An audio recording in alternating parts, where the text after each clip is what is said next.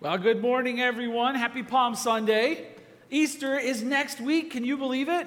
Hey, bring a friend to Easter. It's going to be awesome to celebrate the risen Lord. We have Good Friday services as well. You're not going to want to miss those. And we are going to transition into a new series next week on Psalms. We're going to go through the Psalms up until the fall. So that's going to be fantastic. Today is the last day in this series called Find Your Voice.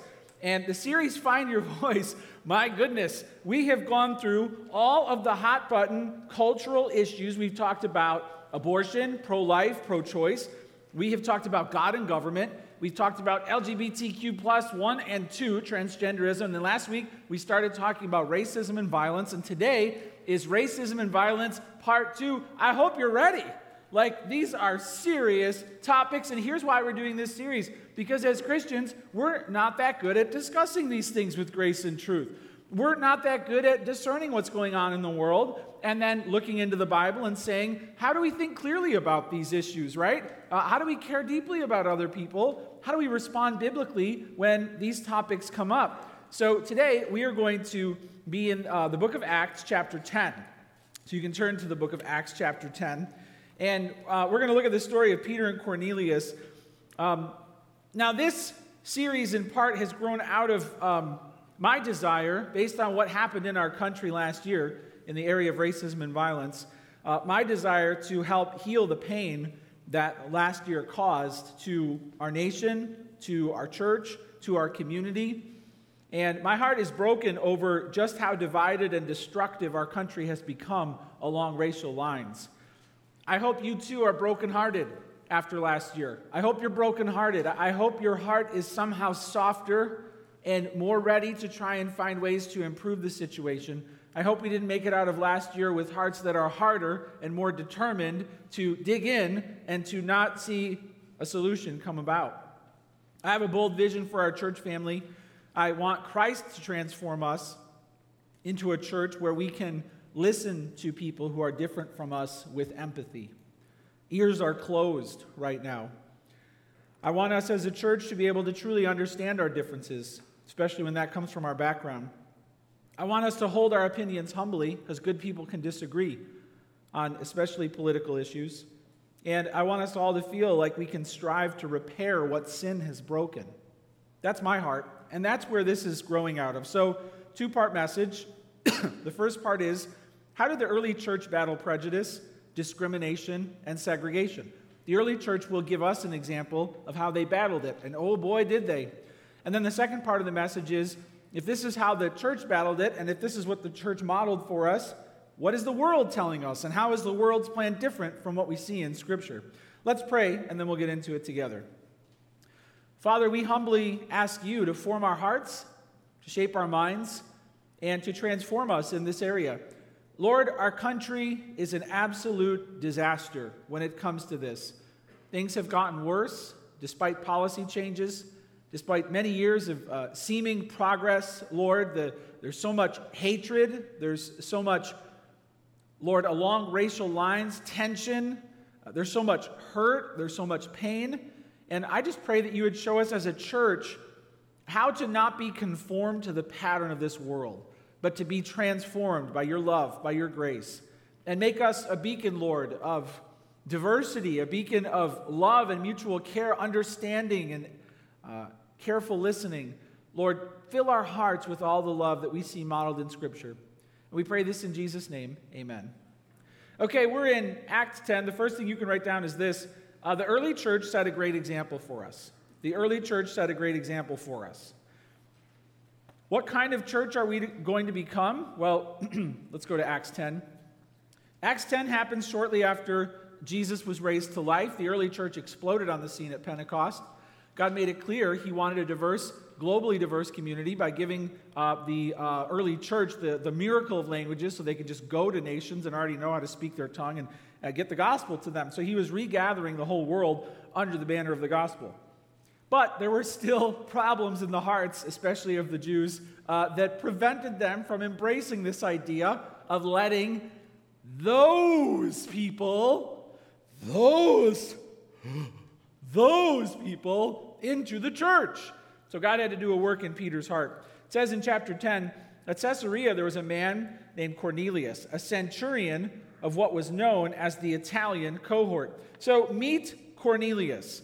Cornelius was a tough guy, a military man, in charge of 100 soldiers in camo pants, right? Now he's a Roman guy, right? So they kind of wore different armor. But imagine a guy who's in charge of 100 soldiers. This is a tough guy. You know, I'm imagining a guy who looks like The Rock, right? This is a tough guy, but he's godly. It says he was what was known as the Italian cohort, a devout man who feared God with all of his household, gave alms generously to the people, and prayed continually to God. So this would be called somebody who converted to the Jewish faith. He was he noticed that there is one true God. He was God-fearing, and he began to support the Jewish people and become a devout God-fearer. He was devout, which means he displayed piety and reverence to God. He feared God, which in the book of Proverbs it says this is the beginning of wisdom. He wasn't just tough, he was good. He gave generously. He loved people, especially the poor and the needy. He had a generous heart, just like God. This is Cornelius. He prayed continually, which means even though he was strong, I don't know about you, but if I had 100 soldiers following me around everywhere I went, I might not pray as much. I might be like, what do I need to pray for? I got my boys with me. Get out of my way, right?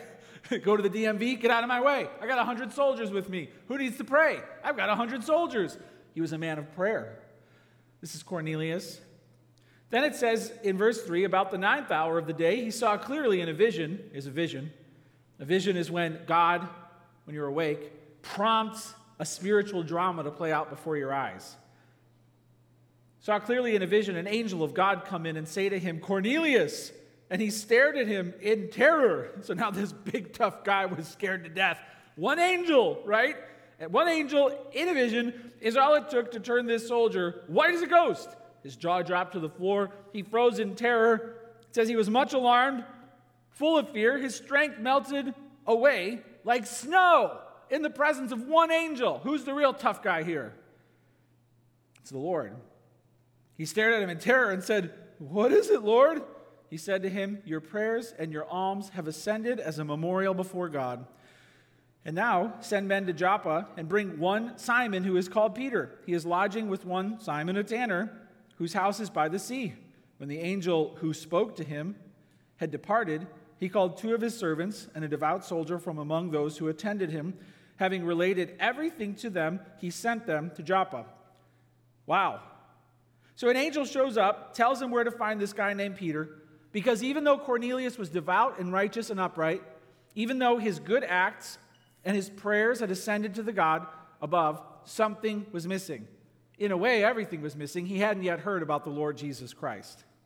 So it says in verse 9, the next day, as they were on their journey and approaching the city, Peter went up on the housetop above the 6th hour to pray. He became hungry and he wanted something to eat. But while they were preparing it, he fell into a trance and saw the heavens open, something like a great sheet descending, being let down by its 4 corners upon the earth. In it were all kinds of animals and reptiles and birds of the air. There came a voice to him, Rise, Peter, kill and eat. But Peter said, By no means, Lord, for I have never eaten anything that is common or unclean. And the voice came to him again a second time, What God has made clean, do not call common. This happened 3 times, and the thing was taken up at once to heaven. Wow. So Peter was praying, and he was hungry, and prayer is such an essential part of advancing the gospel. And then he sees a vision, and in his vision, this spiritual drama with a message unfolded, and there was this giant sheet coming down with all of these, what would be called unclean animals in the Old Testament. Food restrictions in the Old Testament were set up to make God's people distinct and separate. They also set up a cultural barrier, because God didn't want his people intermingling with the nations around Israel at the time, because they would have fallen prey to idolatry, sexual immorality, and it could have jeopardized the nation and the whole mission to bring the Messiah into the world. So as a temporary measure, God set up these cultural barriers. And because of that, the Jews and the Gentiles couldn't even eat together, right? It's really important to understand this. The food restrictions served a purpose in the Old Testament to create a distinct people of God, but now that that purpose has been fulfilled, in the New Testament, Jesus declared all foods ceremonially clean. He broke down every barrier so that people can regather and start getting back together. But Peter didn't know how that was supposed to work yet. He was like, is this some sort of a test? I know I'm not supposed to eat that stuff with those people, right? So he was thinking about that. The vision happened 3 times to verify its truthfulness. Maybe Peter was slow to get the memo. The angel running the remote had to press play again and again, and then they were good. Sometimes men need to be told things more than once. Maybe you didn't know that. So then in verse 17, now while Peter was inwardly perplexed as to what the vision that he had seen might mean, behold, the men who were sent by Cornelius, having made inquiry for Simon's house, stood at the gate and called out to ask whether Simon, who was called Peter, was lodging there. Soldiers show up, right? The law. And when Peter was pondering the vision, the Spirit said to him, hey, the Spirit can speak, member of the Trinity.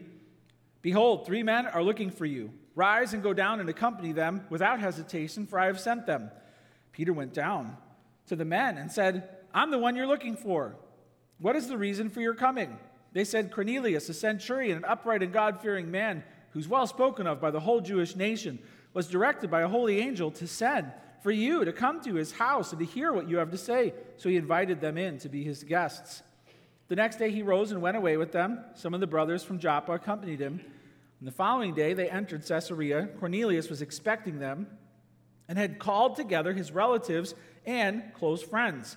When Peter entered, Cornelius met him and fell down at his feet and worshipped him. Peter had to feel pretty good about himself. Peter walks in, whole room's full, and the rock gets up and kneels down right in front of him, in charge of 100 soldiers, bowing in front of him. Now, some of us may be tempted in that moment to be like, look at me, how great I art, right? But Peter knew he'd get in big trouble with Jesus if he allowed this to stand, right? So he's like, get up, right? Get up, do not bow before me.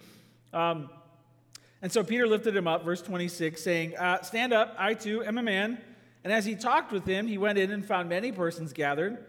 He said to them, Peter said, you yourselves know how unlawful it is for a Jew to associate with or to visit anyone from any other nation. Now, do you see the starting point here?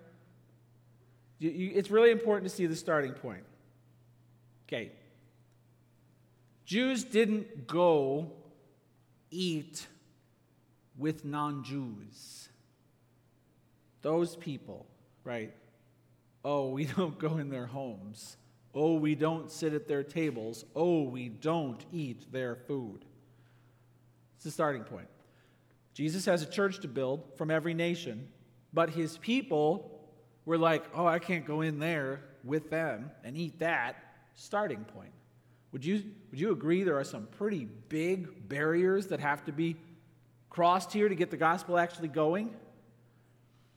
And when it comes to what was going on here, God established these barriers to guard his people initially, but these barriers and boundaries were actually perverted by Israel and twisted and warped to elevate their status. God was very clear with them in the Old Testament. I didn't pick you because there was anything special about you.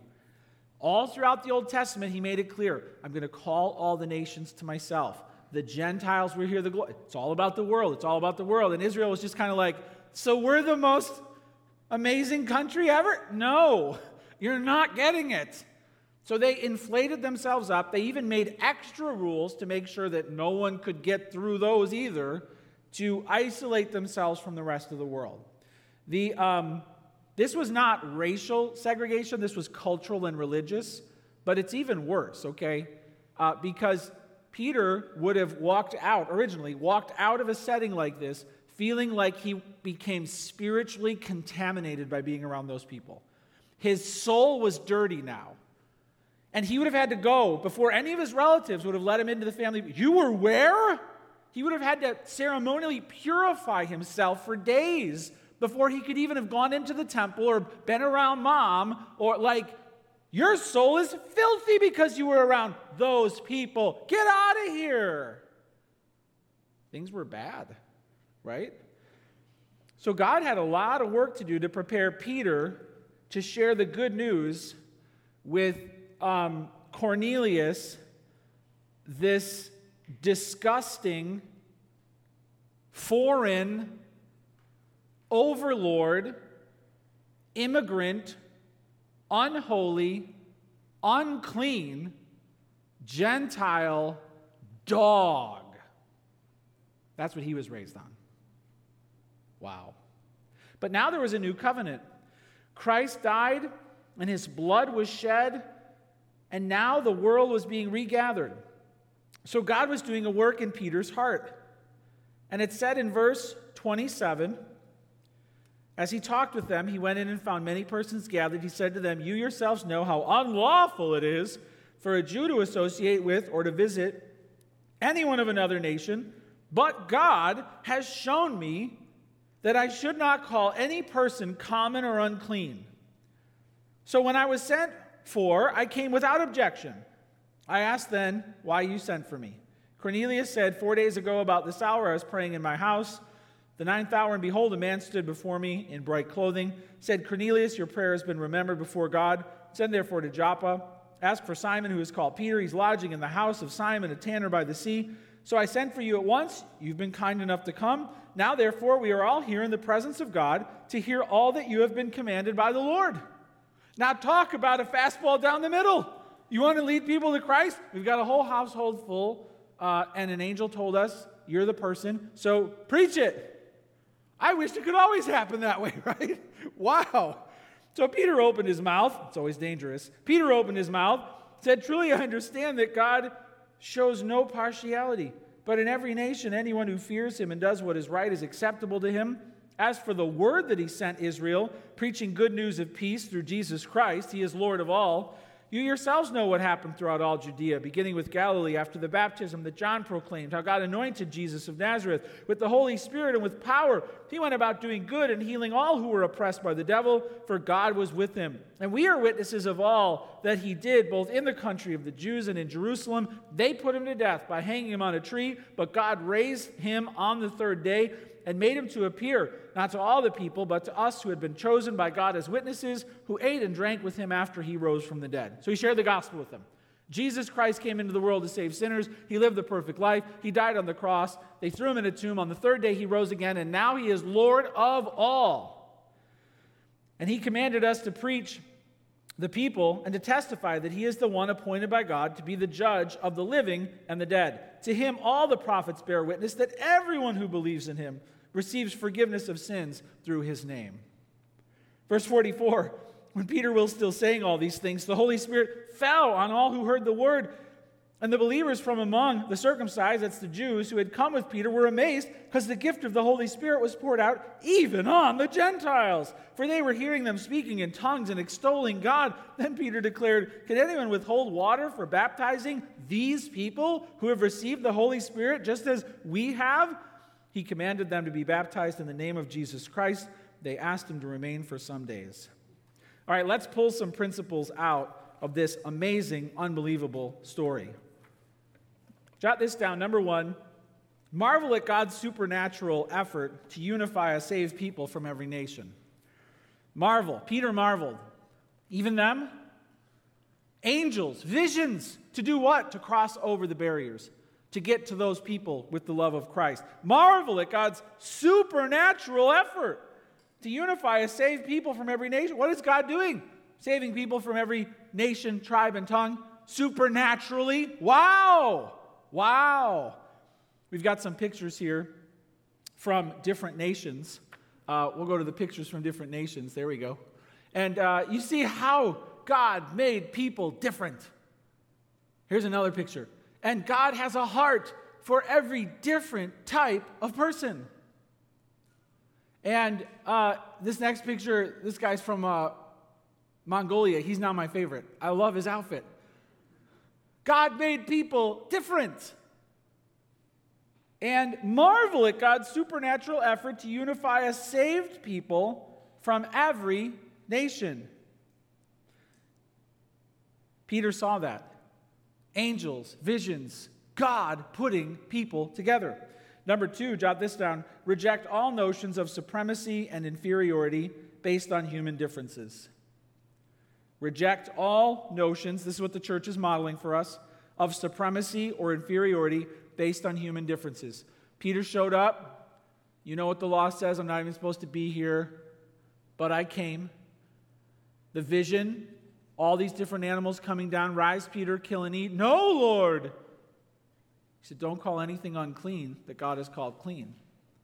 Those restrictions were temporary. They served their purpose. They never had anything to do with condemning those people outside the nation of Israel. Now that the Messiah has come, it's time to get to work. Don't call them common. Don't call them unclean. Reject all notions of supremacy or inferiority based on human differences. The Holy Spirit of God fell on these people. God himself took up residence. It's what happens when you get saved. The Holy Spirit comes into your heart. You become a temple of the living God. And we together collectively become the place of God's dwelling. And the Bible warns us, if you destroy God's temple, God will destroy you. This is the example of the early church. Number 3, identify and forsake all barriers of discrimination. So there were religious efforts to scorn other cultures, to demean them, to prevent their welcome into the family of God. Israel wouldn't allow them to come and worship. They made it very hard for them through the money changers, very costly for them to come and to worship, very hard to worship the one true God. And we see here that the early church realized that's over, that's done. There are a few church councils recorded in the book of Acts where they got together and they said, what do we do about these Gentiles? Some people said, oh, they need the Old Testament, they need Moses, and they need to follow all of those rules, right? The food, in other words, heap the law on them. And the church council basically said, we didn't even keep all that. What are you talking about? So they recognized that in Christ, we have been set free. So they said, look, stay away from idols and blood sacrifice to idols, right? Like sexual immorality, okay? And you're free in Christ. A lot of the Jews couldn't take that. So they had to identify and forsake all barriers of discrimination. Here's some pictures from last week, the Great Wall of China. There were walls of separation back then, and Christ tore them down. It says he tore down the dividing wall of hostility, and in Christ made us one new man, one new humanity. He's unifying us by breaking down barriers of discrimination. Again, in the Bible, they were cultural, there were language barriers, there were food barriers, there were religious barriers. He was taking them all out. The church, if you think about it, right now on earth, people are gathering right now and throughout all hours of the day based on the time zone today to worship the risen Lord. They're gathering. The church is the most unbelievable organization on earth. Right now, people from the far corners of the planet are worshiping the Messiah, Jesus Christ, just like us. They're learning the same book, the Bible. They're growing in love. They have hope of ending in the same place as us, in heaven. We are one big, global, scattered family of faith. People come together to praise Jesus and then go back to their various cultural expressions of community. And Jesus is being praised today in thousands of tongues. That's the church. We sing to the same King. The church is the best beacon of diversity on the planet today because we're unified by faith, by hope, and by love. It's already happening. The early church gave us an example, and the Church of Christ still expands in love and diversity today. Identify and forsake all barriers of discrimination. Number 4, reach across all human boundaries with Christ's love and truth. Peter had to reach across. And this is a great vision that we can have for our church, that we as Christians would be the first to make an everyday effort to reach across boundaries and barriers of discrimination with the love and truth of Christ. Reach across all human boundaries with Christ's love and truth. These include racial boundaries, social boundaries, cultural, religious, economic, language barriers. Paul said, I've become all things to all people. It doesn't mean that he becomes everything in their form of depravity. It means he's learning to connect with them, to share the gospel in a way that makes sense to them.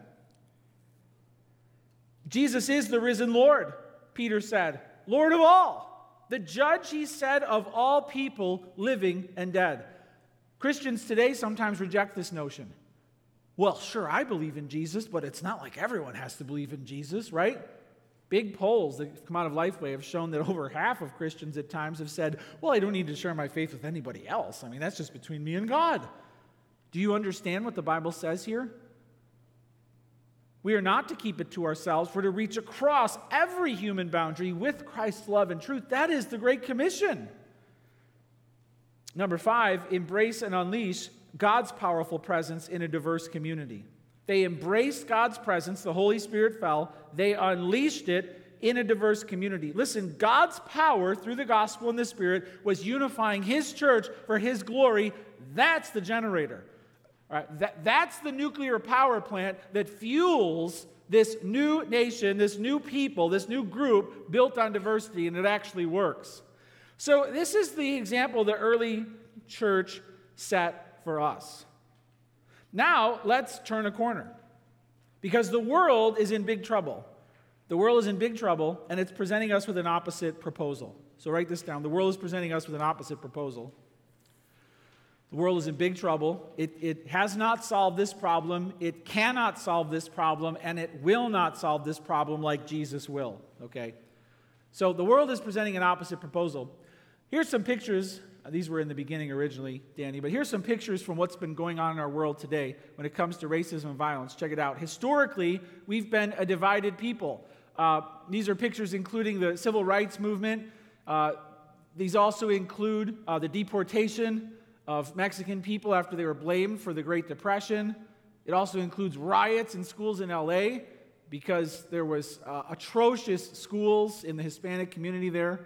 During World War II, the Japanese people were tagged and branded and sent off to internment camps in towns where they waited out the war. There have been so many things historically in the U.S. that show that racism has been a gigantic problem. Here's the next picture.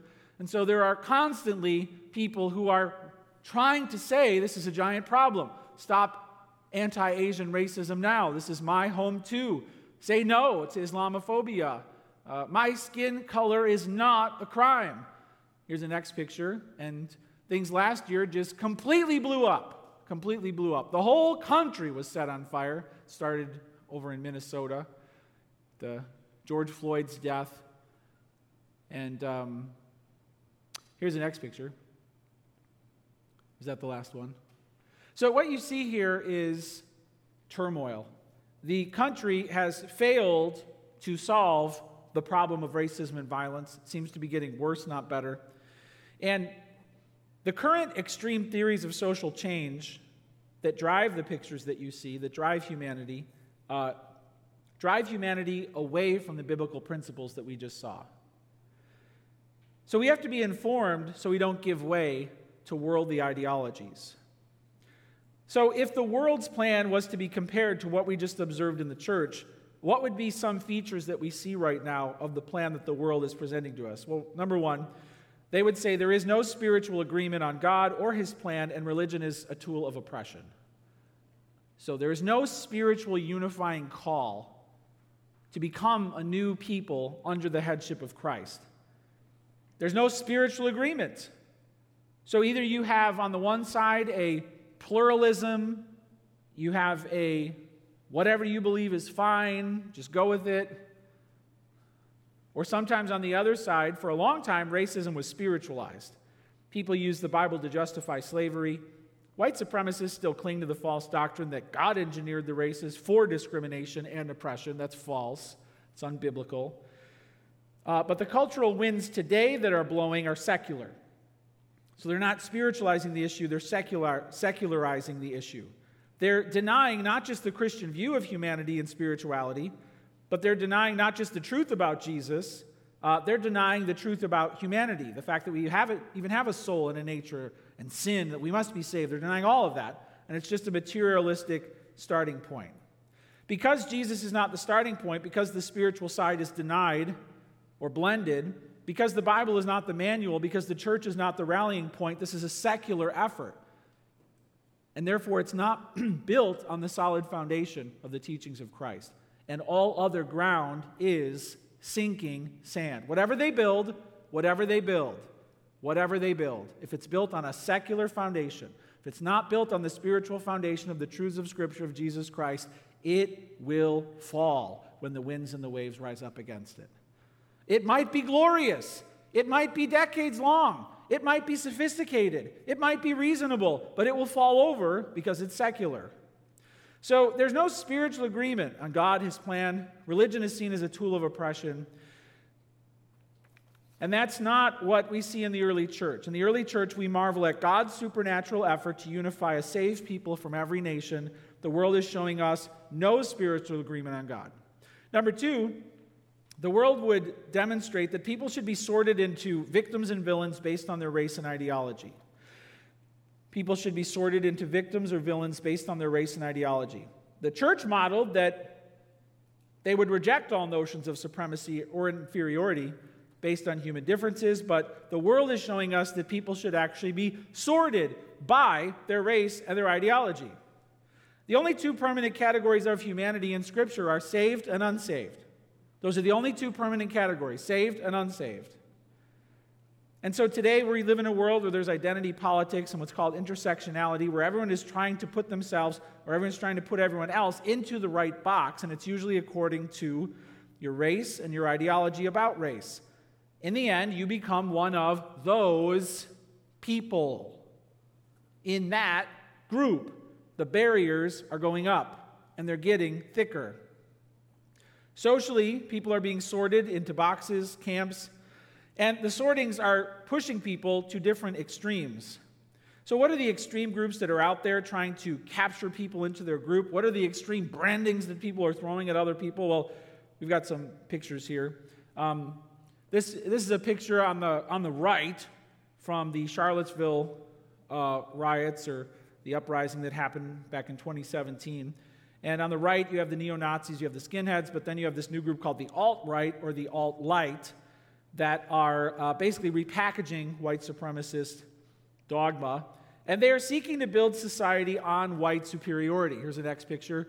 So they were rallying around a Confederate monument to General Lee, and things got all problematic, and then there was a counter-protest, and then white supremacists drove his car through it, and then President Trump made a comment about the monument debate saying there are good people on both sides, and then it just blew up and became politicized. But you see it today that there are people who are trying to say, based on race, on the right, based on the white race, that you have to rise up and fight to protect yourself because your race is in jeopardy. This is extreme groups. On the left, you have Antifa, which is short for anti-fascist. And the Antifa, this is a group of people willing to use violence against the police, against the far right, basically saying, look, if you're going to bring it, if you're going to get violent, if you're going to get radical, so are we. And then the Antifa group clashed regularly with the alt-right last year. So very violent, very polarizing, willing to do whatever it takes to further their understanding. The Black Lives Matter movement, so there's the slogan, Black Lives Matter, which everyone would agree with that, Black Lives Matter. But then there's a movement, like you can read on the 12-point system of the movement that was generated many years ago. So it's a movement as well. The Black Lives Matter movement is a very extreme group that demands the total overhaul of society and appropriates many unbiblical forms of morality. And so the movement is a radical left-wing ideology. And then there's a theory, the critical race theory, which is built on Marxist ideology, social theory, drives much of the philosophy on the left right now. And ultimately, I'll cover a lot of this more on my webcast on Thursday. I hope you can jump on because I don't have time to dig down on these different groups. But at the heart of critical race theory is the claim that every white person is a supremacist. And so it's awfully hard to have a generous conversation when that is your starting point. So the critical race theory drives much of the philosophy on the left right now. And it's become such a problem in Florida, they actually had to just ban this from being taught in the schools. They actually had to put a ban because people want critical race theory taught in the schools. So these are organizations and ideologies that fuel the racism and the violence we see in our world. Now, often people might hear parts of what these people are saying, and, they make a good point. They might hear parts of their demand for justice or the desire for good citizenship or for cleaned up streets or for less violence. And you have, they make a good point. That part sounds good. But then the world is on fire, and people don't understand. If you don't get down to the core ideology of these groups and notice that they are actually very radical, right, then you could get swept away into everything that they are presenting. So the early church set a model for us. They rejected all notions of supremacy or inferiority based on human differences. Today, these extreme groups are telling us people should be sorted into victims and villains based on their race and ideology. And we must disagree with that. No, we are not trying to permanently sort people into these permanent groups based on their race and their ideology. We're not doing that. So number 3, the world would say, and this is a two-part point. Some would identify all differences as discrimination. Others would embrace and enjoy the barriers. What do I mean by that? I mean that generally on the left, what's happening is there's a big push to say everything is racism. Everything. Everything is racism. And there's a big push on the far right to say nothing is racism. What are you talking about? We're past that. Or what's the problem anyway with a white majority or a white supremacy? So there's a counter push to say everything is. You feel this, right? Everything is racism. And then others saying nothing is racism. And what are they doing? They're either saying, what's the problem with the barriers? I don't care about them. In fact, they make me safer, right? So there's some people saying, I don't have any problem with the barriers. And there's other people saying, everything's a barrier. Everything. So this is different than the model that we see in Scripture. We have to recognize that our world is still highly segregated. So to the people who would say, what's the big problem? Aren't we done with this already? No, we're not done with this already. You've got some pictures from cities here. You can put the first one up there. What we have here is, this is an example of Atlanta. Every dot on this map represents a person of a different race. Blue is white, green is black, red is Asian, the yellowish orange is Hispanic. That's Atlanta. That's Atlanta. You can see that we are still separated, segregated, not living lives together. Here's the next picture. This is New York, New Jersey. New York, New Jersey, white, black, Asian, Hispanic. Is this problem in our past? It looks like we're not together still. It looks like we're still polarized and separated and living different lives. Here's the next picture. This is D.C., and you can see that even the Capitol is very segregated and very present reality that we are divided. And here's the next picture. This is Chicago. And you can see it doesn't take long. Where are all the white people? Where are most of the black people? Where are the Hispanic communities? We are very, very segregated. So if you're of the mindset that, didn't we get past this already? Why are we still talking about this? What's the big deal? We're very separated still. And people are reluctant to face the reality that there are huge discrepancies geographically, huge discrepancies in the wealth gap, huge discrepancies in the incarceration rate, in the degree of education. And so we have to acknowledge that there are barriers. There are barriers. We have to acknowledge those barriers of separation. And then it takes great wisdom and humility in the church, as the early church showed us, to identify and forsake all barriers of discrimination. That can mean reaching across. That can mean working against. That can mean tearing down. It's a coming together.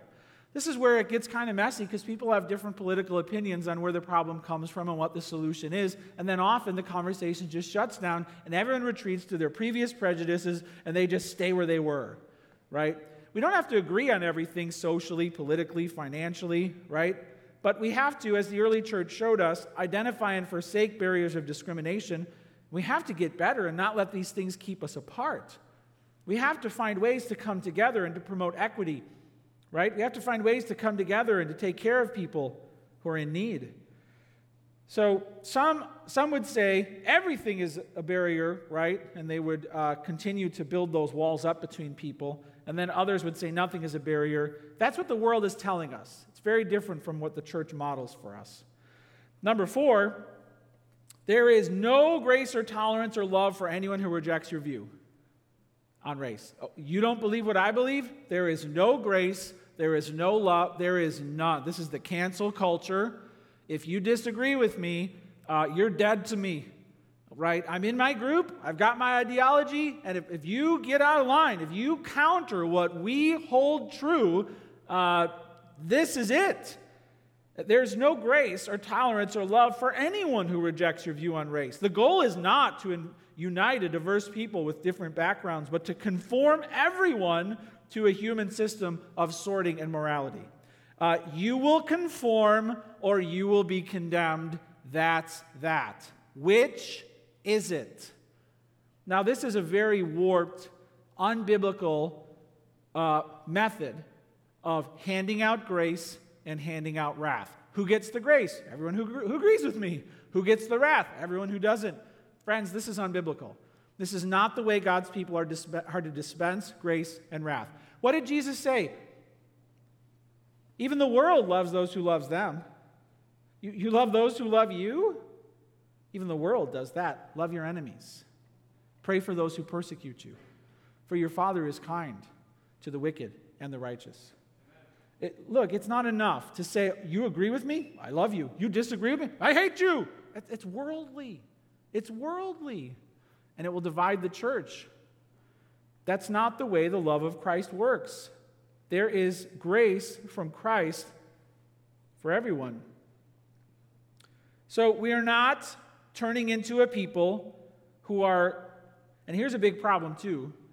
Once you're in your group and you've got your people around you, there's often a desire to overlook the sins in that group. It's a very warped you're in my group? So what if you drove a car through a crowded, you're in my group. I mean, you probably knew what it needed to be done, There's this overlooking of the sins within your group, right? Broke in and stole some stuff. Well, it's understandable given society. There's this overlooking of sin in the group. And then everyone seems to be ready to throw the first stone at anybody who's not in your group. It's a very warped and self-centered view of morality. The grace and the wrath are not handed out in a biblical manner. So there's no grace or tolerance or love for anyone who rejects your view on race. The grace and the guilt are off. What did the early church model for us? Well, they showed us where to reach across all human boundaries with Christ's love and truth. Here's the love of Christ. Here's the truth of Christ. And you get it too, and you get it too. What group are you in? You get it too. What group are you in? And you get it too. Everyone gets the love. Everyone gets the truth. Nobody gets a rock. Friends, do you see how this is a much better way to build a new humanity? The world is tearing the whole thing down. Number 5. So you can see how these build on each other. There's no spiritual agreement. People should be sorted. The barriers are fine, or there's so many of them, right? There's no grace for the other side. And then what kind of power do they unleash? What drives the social change? Well, it's political, social, and financial power. Not spiritual. The power that energizes these movements, the power that tries to conform people into their group is political, it's social, it's financial. It's meant to form a uniform community, not a diverse community. It has no spiritual power from above. The power comes from anger. The power comes from retaliation and vengeance and power lust and politics. This is man's power, not God's power. This is a uniform human community. This is not a diverse spiritual community. And the tech giants jump in and threaten to pull out the Amazon warehouse if you continue with that nonsense. And the NCAA jumps in and says, we won't come to your state anymore if you don't get with the program. This is the power. This is the power. And this is not God's power. This community they're building will punish any deviance from the narrative. It's very legalistic. And it's polarizing and uniform in its radical convictions. It punishes anyone who's different, and it rallies around dehumanizing, destructive goals based on race. I hope based on what you've heard this morning, you see the difference. The early church set a great example for us. Marvel at God's supernatural effort to unify a saved people from every nation. Reject all notions of supremacy or inferiority based on human differences. Identify and forsake all barriers of discrimination. Reach across all human boundaries with Christ's love and truth. Embrace and unleash God's powerful presence in the diverse community. That's what we're supposed to do.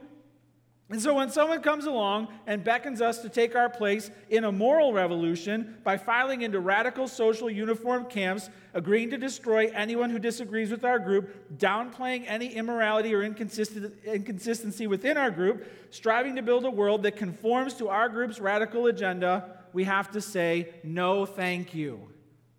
I already have a plan to build a new world. I already have a plan to reconcile all peoples of all the world. I already have a plan for a utopia where the streets are made of gold and there's one king who can actually keep everybody equal, who can actually administer true justice and right every wrong. I've already got all that. I've got it in Christ. I don't need your radical social policy. I don't need that. I don't need that. We've got a long way to go in our country. And I hope you don't hear me saying we're already there, but we've got to build on the foundation of Christ. The church has to build on the foundation of Christ. Look, I know the church has gotten a lot of things wrong. The church has gotten this wrong a lot. But the truth is this: the church is the only place that is getting this right in this world right now. It is. This church is the only place that will get this right forever. Don't walk away from that. Don't walk away from that to any of the extra. You don't need that. You don't need that. You already have it in Christ. Let's pray. Father, I pray that you would purify our hearts.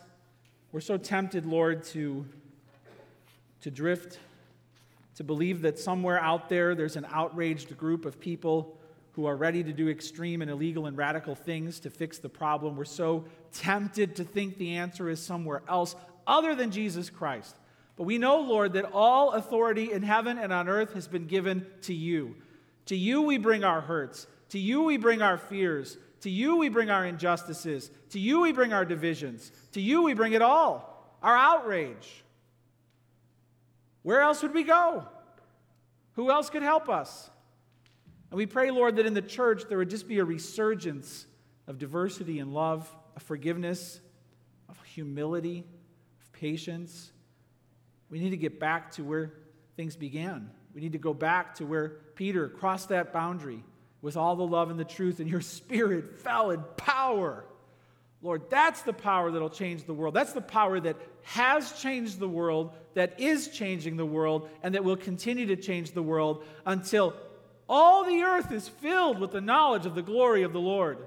Lord, forgive all of the violence in our country. Forgive all of the hatred in our country. Look upon us with your mercy and your grace, and may the church rise up and not be quiet and not be apologetic. Lord, we have what the world needs. We have a Savior who, with the Holy Spirit, can unite and unify all the world under one love. We can't find that anywhere else. I pray that you would rescue people, O Lord, from these radical social ideologies that are built on sand and will crumble. They will crumble. And I pray that you would give them something better. Jesus, build your church, and may the gates of hell not prevail against it. We pray this in Jesus' name. Amen.